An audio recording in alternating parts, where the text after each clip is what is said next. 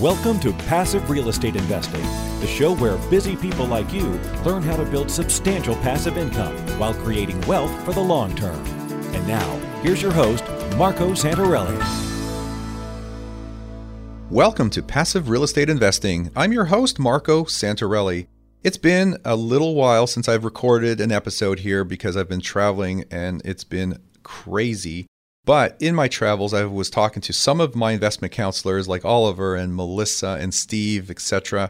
And we got thinking, hey, it's been a while since we've done a podcast episode and just talked about what we do and questions our clients ask and issues that they run into and some of the common questions. And I thought, wait, this is a great opportunity to actually just get all of them on separately and ask these questions and just have a good conversation about what are our investors experiencing? What should you know? But all of this coming from the perspective of the investment counselor. So with me today, I have Oliver, one of our investment counselors here, and we're just going to have a unscripted conversation about working with us and common questions that come up and common fears and issues and things that just maybe you didn't think about. And even if you're working with us already, or if you worked with us in the past and you already have experience working with us, maybe these are things that in hindsight you can go back to and think about and maybe improve what you're doing with your portfolio. So as you continue to build that portfolio with us, you are going to be just a sharper, more seasoned and smarter investor. So with all that, Oliver, welcome to the show.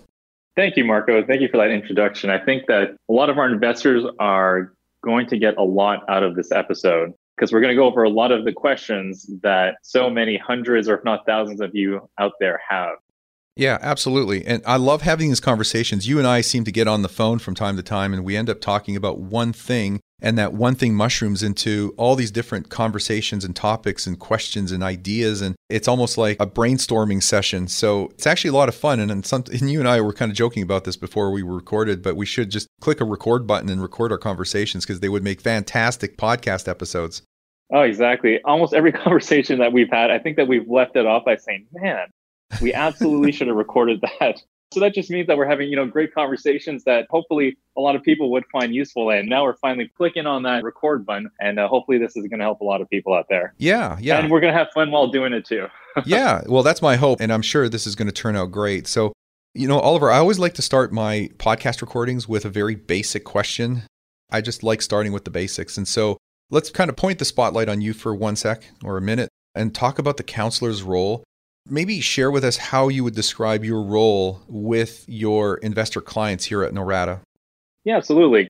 So the way that I like to explain my role to a new investor is that I more or less help advise the investor, the new client or individual, on what it is that they can potentially do with some capital that they may have saved up.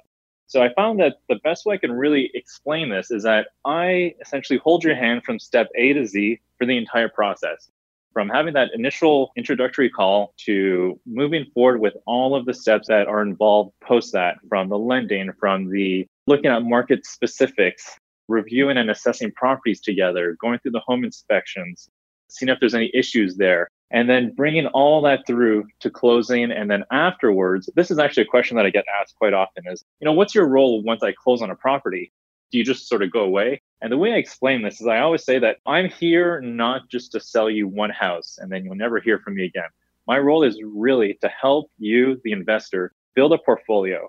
So you're going to continually hear from me in some way, shape, or form post-closing. I want to know how the property is doing. I want to make sure that your portfolio is on track to reach the goals that you're wanting.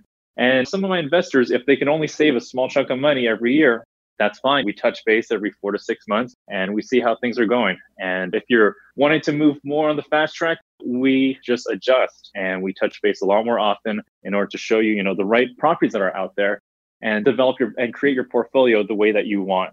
So I know that was a bit of a long-winded question or answer to that question there, Marco, but I hope that tries to answer that question. And I find that sometimes just discussing my role can be a little challenging because there's so many segues that can go into answering that because it depends on where the investor's at. Like, for example, if for someone that's brand new versus someone that already has a well-developed portfolio, their lending criteria and their options are going to be a lot different as to someone that still hasn't used up, their first initial conventional loans. And so when it comes to getting financing through LLCs, going through specific vendors, creating a bundle of properties to be able to purchase all at once and lump those all up into one loan, I mean, that's a whole other strategy and criteria that we're looking at doing instead of someone that's just getting started and wants to sort of dip their toe in the pond. Right. That's a great specific question. And I have two comments on that. The first is that a lot of investors seem to think that, well, I shouldn't say a lot, some, and this is only because of postings in online forums, but some investors think, and these are people that don't actually work with us, they just don't have a good understanding of the services we actually provide. But there's this false belief that we, quote unquote, throw investors over the fence to the teams, the builders, the providers, and lenders and so forth that we work with in other markets. And that is far from the truth, because we always remain the primary point of contact for you, the investor, in working with you at each step of the way. We do obviously need to bring other people into the fold, like lenders and home builders and property providers, et cetera, as we go down that road, as we have this journey. So it's not that we're throwing you over the fence. It's just that we do need to introduce you to property managers and lenders and other people in order for you to achieve your investment goals. So we're never throwing anybody over the fence, right? It's just that we want to remain your primary point of contact, but we have to obviously give you over to other people to work with them as we work with you, right? Yeah, that's exactly it. So we're always in the mix in some way, shape, or form, overseeing something. And there's also a lot that tends to happen in the background that maybe the investor may not necessarily know about at the forefront, especially if I'm dealing with our lenders directly or maybe with some of the providers in terms of timeframes, timelines, making sure that certain things are done on the property. We always ensure that the investor knows what's going on. But sometimes, in order to push that, maybe to get things going sometimes a little faster and ensure that there's proper communication, there's a lot that goes on in the background that the investor may not necessarily know about, but we're always keeping tabs on what it is that we can do for the investor to make sure they're well taken care of. That's right. And just to add to that, the other point that I was going to make a minute ago is from a 40,000 foot level, we call this initial conversation, or maybe even the first two conversations that a client will have with you as an investment counselor, we refer to that as a strategy session. And the reason for that is we want to make sure that we understand where a client is today and where they're trying to go. Everybody starts off at a different point. Everybody starts off with no properties, but people start off with no properties and some capital, and then they start building their portfolio, and it's one or two properties over the course of, let's say, a year. But they all have an idea of where they want to go, and that could be a financial goal, it could be a number of properties, it could be an age of retirement. It's different for everybody. But for us to take a look at that and understand your personal situation and what your goals are allows us to help you reverse engineer that. So if you're here today and you want to be up here down the road, and let's say that's a passive income goal of $5,000 a month, and it's a combination of 15 properties spread across 3 different markets. Well, all that is stuff that we're going to help you identify and get specific on. And it's just a matter of us listening to you, asking some intelligent questions, pulling that information out of your head, and creating essentially a roadmap. And that's just what we all do here with that first or second conversation. And we refer to it as a strategy session. And of course, we don't charge for that. It's something we gladly do because we want to help you.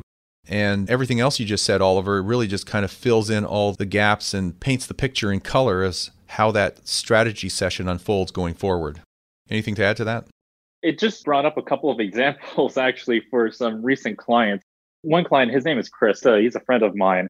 And he just recently, he's in the process of closing on his second property. And based on the total amount of cash flow he's going to be bringing in from those 2 properties, he's now going to be able to cover his full car payment. And he just recently got himself his dream car for the moment. And he loves this thing. He's shown me pictures and all. And once we've done the numbers on this, he will now be able to have that entire amount that he's bringing in cash flow on those properties. That amount will cover his car payment moving forward. And so granted, he's still a young guy, he's in his 30s. But his goal is obviously going to be very different than some other clients that are looking more towards retirement. They're looking more towards the stability of the cash flow that can come in and that's generated on those properties. And so whether your goal is to have your overall monthly passive income cover your dream car payment, or if it's just to build that nest egg, or if it's just to build overall wealth, or maybe fund that vacation for you, everyone's goals are going to be slightly different. And we'll just help tailor, to whatever it is that the investor is looking for. Right, exactly. And that all starts with that first step, that first call, that strategy session to help put it all out on the table and just see how we can map this out with you. So, all right, let's talk about some common questions here. And really, there's probably a long list of common questions that could take up several episodes. But one that I actually get from time to time myself, as I'm out on the field and dealing with providers and lenders and meeting new people at networking events, I get this question after I tell them what we do. They say, well, this sounds too good to be true. What's the catch? So that's something I get so often as well, Marco. Yeah, I don't understand why that is. Maybe it's because we provide what I've ultimately defined to be the knowledge, the resources, and the properties, and we provide all this stuff at no cost. And that's usually when I kind of get the eyebrows going up and people say, well, they either ask me, how do you guys make money? Or they say, well, this sounds too good to be true. What's the catch? So when someone asks you that, what do you say? That's probably one of the most common questions that I get asked. How do we get paid? How do we get compensated? There's a real easy answer to that one. Essentially, we just get paid a flat fee from our providers once we close on a property. And I think that you've actually done a couple of podcasts on this one as well, Marco, just a short Ask Marco session. That's really the answer to that. I mean, is this too good to be true? I won't lie. I mean, there's definitely, there's always going to be skeptics, and it really takes someone to take that initial step to move forward with something, to decide and see for themselves, does this make sense? And on mine, I mean, I've been investing for over 10 years. And initially, was I a little skeptical? Absolutely. But you know what? After I did my first one, my second one, third, and as things progressed, it just made sense. And that's what I find a lot of investors, that's usually the progression. When they buy one property, they may hold on to it. Obviously hold on to it, but they will closely keep an eye on the following months, on the month 2, 3, 4, 5, etc., to see how the cash flow is coming in. What are things looking like? Are there any issues that come up? And I won't say that there aren't any issues that come up, because sometimes, things do happen. For the majority of the time, vast majority of the time, they're just seeing that cash flow that's being deposited into their bank account automatically every month. And when that happens, they have a lot more confidence in the process. That's when they start looking at a second property, a third property. And eventually, that's when they start telling their friends and family about us. And that's really how we've been able to grow. But that takes someone just doing that initial step and making the decision to move forward. Or if not even move forward, then just to get more information and speak to one of us and to ensure that this is indeed the right step for you, because it may not be for everyone. Yeah, that is true. It's not for everybody. But that's a good answer to the question. I mean, the reality is that this is a people business, not a property business. Things will happen. But the numbers don't lie. If you have accurate numbers and you're looking at actual numbers or realistic pro forma numbers, and those are just based on what you are able to pull out of the market and the market rents, and you can compile this stuff pretty easily, and we already have it. But when you look at this stuff, you'll know that you have a very good expectation of what is going to happen over the course of the coming months and the coming years. But again, we're dealing with people. It's not just properties. And so things will happen from time to time. You will have a turnover. Someone will move out after a year, 2, 3, 4 years because they have a job transfer, family transfer, they're moving up, they're moving down, whatever the case is.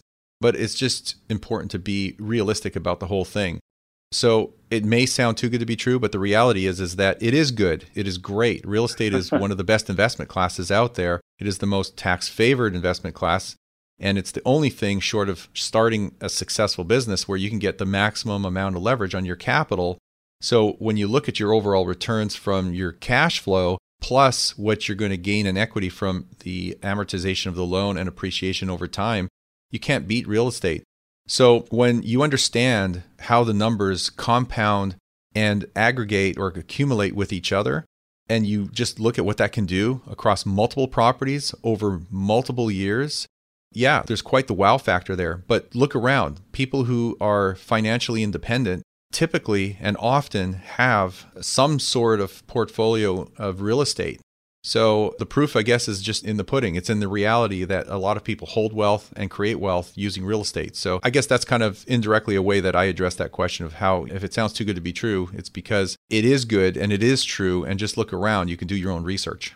Yeah, exactly. Just looking around. I mean, what was one of those famous books about the millionaire next door, I think is what it was called. Yeah, Thomas Stanley. That's right. I mean, you don't know until you have some experience in this field or if you know someone. Actually, let's just pause right now. I don't know where my mind was going with that one. Sorry, Marco. No, that's okay. But you mentioned The Millionaire Next Door. I remember reading that book a long, long time ago when it first came out. And I thought it was an incredible book. I actually fell in love with the book and I thought, oh, this is the answer. And there's a lot of great stuff in there. And a big focus of that book is really just about being frugal. And I actually see that as the flaw in the book. And I don't agree with that book for that reason. I don't agree with him on some of the things he says in that book, because what he's basically saying is you have to be extremely frugal. Don't splurge or treat yourself. Drive an F-150 truck as opposed to the car that you would like to drive. Well, if you have a very limited low income and that's your only option, well, then that's your only option. It's to live frugally in order to save to invest, whether that be in the stock market, as he talks about, or in real estate. But if you have the ability to enjoy your life, and I don't mean go on cruises every 6 months and just spend foolishly, but if you have the ability to save first and save on a plan where you can save enough to achieve your investment goals in real estate and whatever else you're doing and enjoy life, skip the F-150 truck and go to whatever your car is of choice, et cetera, you can do both. To me, it's not either or. You can do both if you have the capacity to do that. But the message in that book is so strong about being frugal and saving every penny and every dime to get there that you don't enjoy life. And then ultimately, you're set when you're retired, but you haven't enjoyed life during your 20s, 30s, 40s, and 50s in that journey or that process. So I guess to get off my soapbox, I just want to say that's kind of the beef I have with that book. I would agree with you on that one there, Marco. I remember years ago, there was this one particular stat that a lot of people use, which was, I think it was the Starbucks factor or something along those lines, where they just compared. They said, listen, if you spend $5 every day on a Starbucks coffee or Frappuccino or whatever you get, 5 times, multiply that by every day of the year. So that's, $150 a month, and then just times 12, so you're spending $1,300 a year on coffee. Well, you know what? If I really like coffee, which I really do, is spending $5 on something that I really enjoy worth it for me? I know that I work hard, and so it absolutely is. Whether I do it every day, I usually do, but that's definitely something that I like to do. And so being frugal, it can make sense in some ways, but enjoying your time while you're here is the most important thing. And that's a big segue as to why it is that we do what we're doing. Yeah. To be able to generate that additional income, to be able to offset some of those expenses that we'll have later on, or if not, just to create that income to do anything that you want to. Yeah. Like I mentioned at the start, to get that car. Hey, and by the way, Marco, an F-150 is a great truck. Oh, I'm not saying it isn't. I'm just saying that it seems to be the vehicle of a choice amongst the millionaires next door, as Thomas Stanley paints, right? It's the guy that you never thought would have a net worth of $1 million. It's the guy that's, wearing, the jeans and the basic shirt, and he has no sign of any kind of wealth, and he just drives an F-150 truck. Through his research and surveys, that was the most common vehicle of the millionaires that are next door in the community that you would never think was a millionaire, but that just happens to be the vehicle of choice, at least back then. I wonder what it would be now. Prius, Toyota Prius. Who knows? I don't know. I'm not even going to take a guess on that one. No, I'm not going to either. But we're talking about cash here. So let's ask this next question here. How much cash do I need? I get asked this question from time to time. I don't know how common it is. I'll let you answer it, and then I have kind of my canned answer to that question. Yeah, absolutely, Marco. So that is a question I get asked all the time as well. And the quick and easy answer to it is to have at least $20,000 to $30,000 on hand. Always cover your down payment. And nowadays, all you need is 20% down payment on the properties. And I always allocate around $5,000 for closing costs. So just to give a rough example here, on that $100,000 property, you'll expect to put down 20%, so $20,000, and then allocate at least $5,000 for closing costs. And granted, like that $5,000 I'm explaining for closing costs, what that really includes are all of the loan origination fees, the county, the recording fees, and all of those, plus the appraisal fee, the insurance, and any type of prorated taxes. So sometimes I'll have clients that call me up and they're all confused when they see the loan estimates. They say, Oliver, why are the loan estimates so high? And it's because they include those 3 big factors I mentioned at the end. So the appraisal fee, which is usually around $500 to $700. Again, it depends whether or not you're buying a single family or a multi-unit, but it is more than just your residential purchase. And then your insurances, you always have to add those on. plus any prorated taxes. So it just depends on the time of year that you're purchasing and you're closing on that property. If taxes are due immediately, then you'll obviously have to pay the taxes for the remaining of the year. Whereas if they are not due yet, you may only have a smaller payment.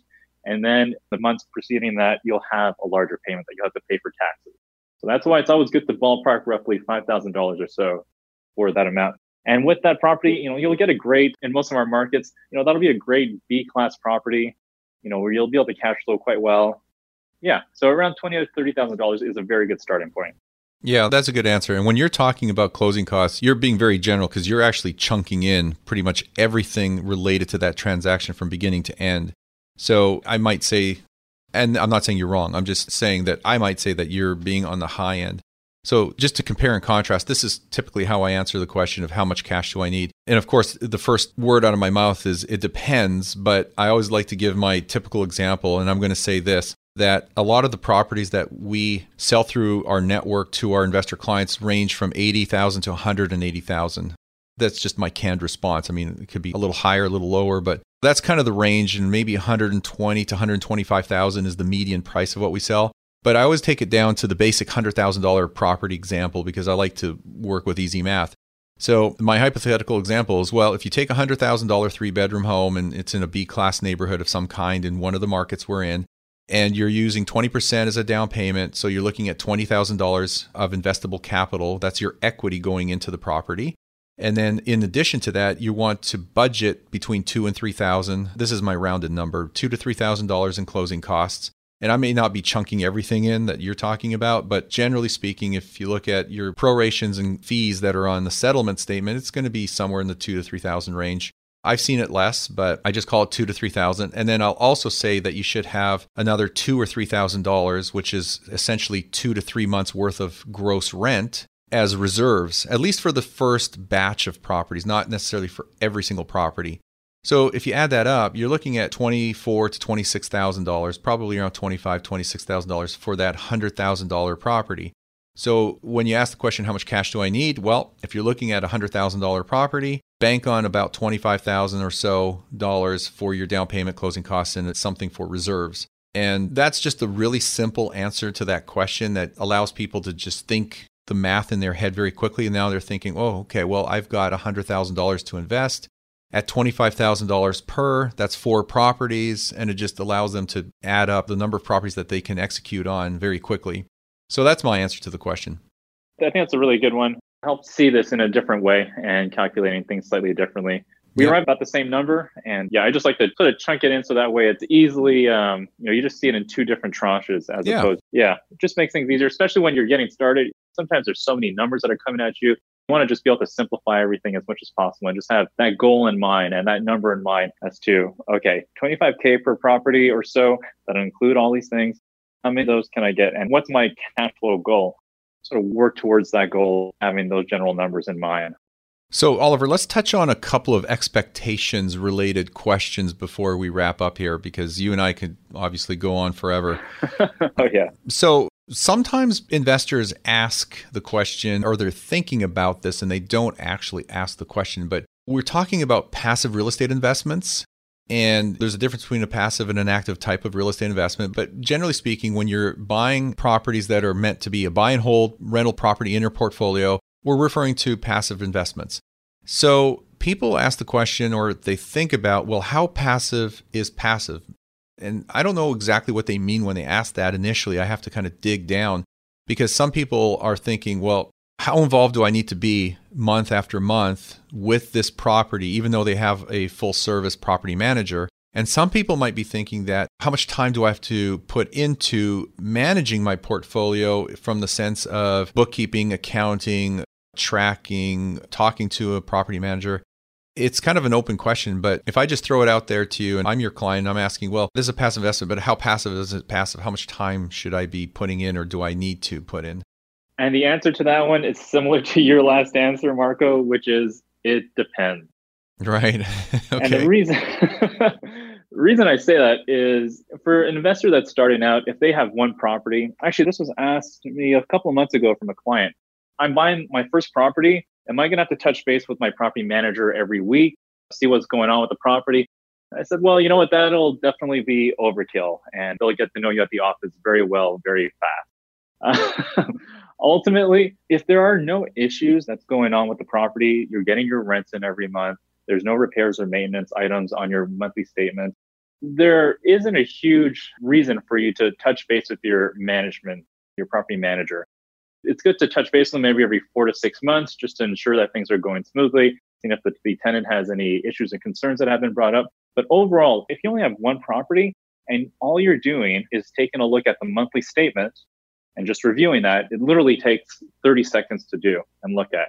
Again, maybe if you're a lot more detailed and you take all those numbers and you insert them into a spreadsheet, that'll take a few more minutes. But overall, if you have one property and that's all you're reviewing, in my opinion, granted, I've been doing this for a long time, it only takes me a couple of minutes to review all of my monthly statements every month. And if I do have any questions, I just call up the manager, the property manager, I just ask them whatever issue or line item that I want to know more about. Or maybe I send them an email, I ask them for photos about something that was recently replaced at the property. But overall, it depends on how big your portfolio is and also how micro-specific you may want to be.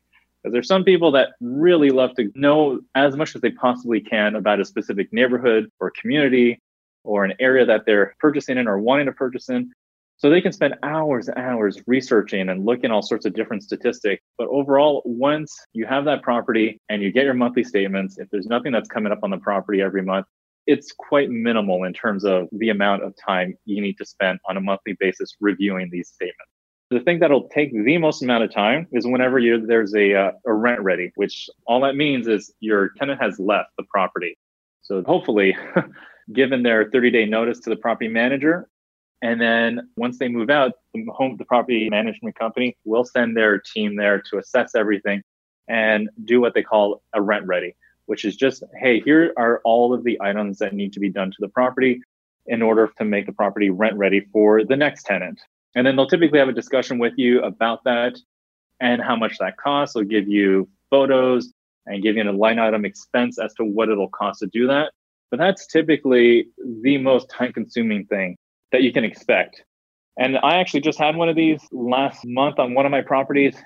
It took me, I don't know, maybe 10 minutes or so to take a look at everything, review some photos, and approve all.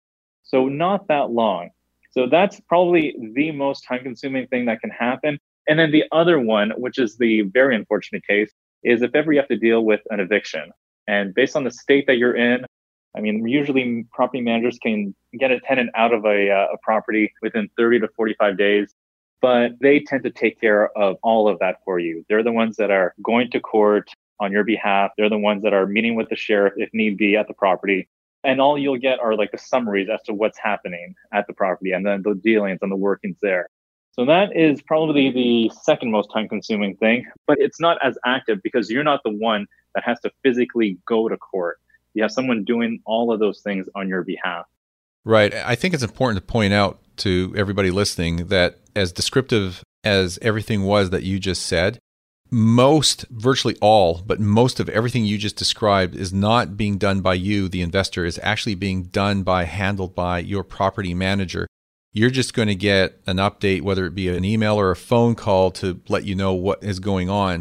And the second thing I'd like to point out is that if you do experience an eviction, I want to point out that it's not that common. Often someone is going to move out because they're just moving on. They're moving up, down, out of town, job transfer, moving to the other side of town, whatever the case may be. It's like a voluntary move. You can expect all tenants to stay somewhere between 1 to 3, maybe 1 to 4 years, just depending on the type of neighborhood you're in. So organic, natural move in and move outs happen, but evictions they don't happen as often as a lot of people think, interestingly enough. And often when you experience an eviction, often it's because you're in a sketchy neighborhood, a middle C-class neighborhood. You're dealing with a demographic of tenant that is just not the same as someone like in an A-class community that will leave the property, broom swept clean, and move on to their next place. So the point I'm trying to make is that a lot of this stuff that's being handled is being handled by your property manager. Your time is really more about the communication and just being updated or asking questions if there are any questions to ask or be answered. Right, exactly. So the investor is more or less the CEO, I guess is what you can see them as. And all of these other individuals, including your property manager, they're just bringing you small to take a look at and review that you have directly take action, anything along those lines. You have people doing all this work on your behalf. And all you're doing is assessing and reading the update. Yeah. I'm going to add one more thing, and then we'll probably just go on to the last question I want to ask you. Just regarding the time, when you have a portfolio, whether it's one property or 5 or 10 or 50, when you have a stabilized portfolio, this is just a very, very, very general rule of thumb, but I like to think of a stabilized portfolio involving about 5 minutes per property per month. And when you ask the question, well, what is that 5 minutes for? It's really just to, when you're tracking your income and expenses, and you can automate all this so it doesn't actually take any of your time other than to review. But in the beginning, your first few properties might take you a little bit more time each month because you're voluntarily wanting to spend more time to read the statements and understand what's happening, and you're learning from the experience. But as time goes on and you have a bigger portfolio and it's stabilized, you're really spending literally minutes per property just to make sure that income is booked and the expenses are booked. And you can automate this stuff to the point where you have your gross rents, your rents that are coming in from the property management company being automatically deposited into your bank account, your LLC's bank account, wherever it's going. So that income comes in, it's automatic. And then in my case, it's PITI, your principal, interest, taxes, insurance. It's all one lump sum that is being taken out by my lender. So the gross rent comes in the beginning of the month. The lender pulls out their principal, interest, tax, insurance payment each month. And so those two transactions are on my bank statement each month, and it happens automatically. And I track that. Well, I've done different things in the past. I've used spreadsheets. I've used QuickBooks. You can use Stessa.com, they were one of our podcast sponsors in the past, and we're actually working with them now to work on some other things together. But they will help to automate and create a dashboard for all your properties so you can just see all this happening as if you are just looking at a dashboard on your laptop. So a lot of this stuff is automated and doesn't really take a lot of time. So whether you have one property, 10 or even 30, the time involvement is minimal outside of any time involvement with your property manager for things that may come up from time to time, month to month. So it really is a minimal time investment. But you would do that regardless, whether you're looking at your stock portfolio or you got something else going on. There's always going to be a little bit of engagement and involvement no matter what you invest in and what you're doing. So it's not even a price to pay, but it's a very small price to pay for the benefits of what you have in terms of investment. Yeah, sure, Marco. And I like to do this every now and then. But when I look at what my overall net cash flow for the month is compared to the amount of time that I actually spend on reviewing these statements, it ends up being pretty high. And I know that may not necessarily be something that many people may think of as in terms of like a ROI on time, but I definitely do. Some people may want to incorporate, the down payment, the closing costs and everything else. But hey, I'm like, this is what I spend on doing this every month. It's maybe 20 minutes a month max, on all the properties that I own. Oliver, I think most people can afford 20 minutes a month. I think. I absolutely do think that they can. And when they end up 2, 3, 4, 5 years down the line, when they see the amount of time that they spent on the other properties and the amount of benefits that they've been able to get from it, from a tax perspective, the equity, cash flow, all of that, it becomes very, very significant. Yeah. The bottom line is we all need to do something for our financial well-being and our financial future. And if it's something that you want to pass along to your family, your heirs, you're going to have an investment of time and capital. So you already understand the capital investment side of it, but the time is something that you just need to do. Unless you're completely lazy and you've just checked out of everything altogether, then it doesn't matter. But it's time well spent. It's time invested. To me, I don't look at it as an expense. I look at it as a necessity. I'm going to put the time in to understand the performance of my portfolio, make sure everything is moving along well, and I'm going to see how I can improve that, how I can leverage that to do better next month and next year and as time goes on. So I enjoy it. I think it's fun. I learn from it. And if I'm learning something, I'm happy. I'm a perpetual learner. So I will always want to be learning something. And if I can learn from my experience in building my portfolio, great. More power to me.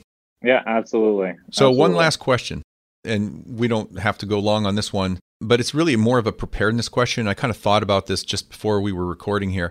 What should investors do before they contact you or their investment counselor? It's a very general question. It could be about preparedness. It could be a mindset thing. I mean, what should investors do before they contact us? I would definitely recommend listening to at least a few of the podcasts. And most of our listeners have already, some of them have listened to quite a few of them. But what should they do beforehand? I would absolutely say to save up some capital. and just save up a little bit of capital in order to be able to get started on the potential path of moving forward with the property and have that vision and mindset and that goal in mind. And then also have a good idea in terms of where you stand, debt to income ratios, and also your credit score. So just ensure if you have a huge amount of debt, for example, chances are they may not necessarily qualify you. So it'll always be good to pay down some of those outstanding credit cards if you do have those. But otherwise, it's just good to be in a good financial place. And what that means is if you have $20,000 or $30,000, make sure that that's not every nickel and dime that you own and you have in your bank account. You also want to make sure to be in a good, stable financial place before moving forward. So those are probably the best things to do prior to contacting us. Yeah. And once you contact us, of course, we're going to have some suggestions and recommendations in terms of whether it be audio or video material or something to read or just a mortgage broker or lender that we work with to have a conversation with just to make sure that you can qualify or what your purchasing power is. There's things that are just going to unfold naturally in that conversation. Yeah, exactly. And I mean, I have some clients, that are working on their credit score because of some issues that may have happened 3, 4, 5 years ago. And then we just keep in touch. And every 6 months or a year, they tell me how things are going. And then, we're now at a point where we can start moving forward with something. So even if you're not ready right now, just feel free to contact us. We're here to help and we're here to put you in touch with the right people. So that way we can devise a plan for you. Even if you're not ready right now, I mean, you can be very soon in the future. Yeah, exactly. All right, Oliver. Well, we went a little longer than I think you and I both anticipated. We were trying to shoot for 30 minutes, but we went to 43 minutes now. But yeah, let's wrap it up here. This has been great. I think a lot of good takeaways from this.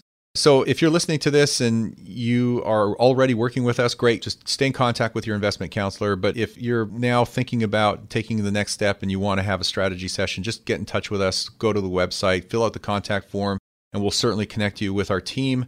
Other than that, Oliver, thanks for your time today. This has been great. Yeah, it's been great to be on the podcast here today. And yeah, look forward to the next one and also to meeting any and all new clients here.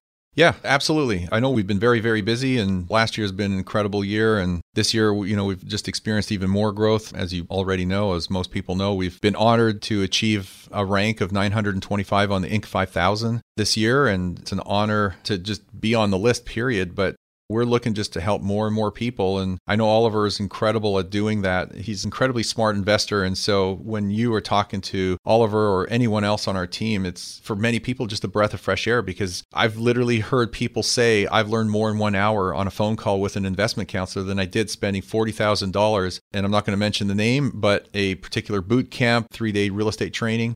I guess that speaks volumes. It's just, I'm very proud to hear that kind of stuff because it means that we have a great team. So, Oliver, thanks once again. And for everybody else, if you haven't subscribed to the show, please remember to subscribe. Help us spread the word. Just visit us on iTunes or Google Play or wherever you listen and leave us a rating and a review if you can. And again, thanks for listening, and we'll see you all on our next episode.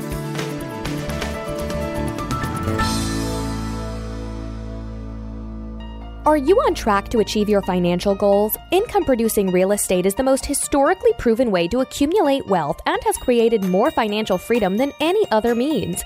Norada Real Estate provides everything you need to invest in the best turnkey cash flow rental properties. Our simple, proven system will help you create real wealth and passive monthly income. Get your free strategy session with our knowledgeable investment counselors at noradarealestate.com. That's NORADA realestate.com. Nothing on this show should be considered specific, personal, or professional advice. Please consult an appropriate legal, tax, real estate, or business professional for individualized advice. For distribution or publication rights in media interviews, please contact the host.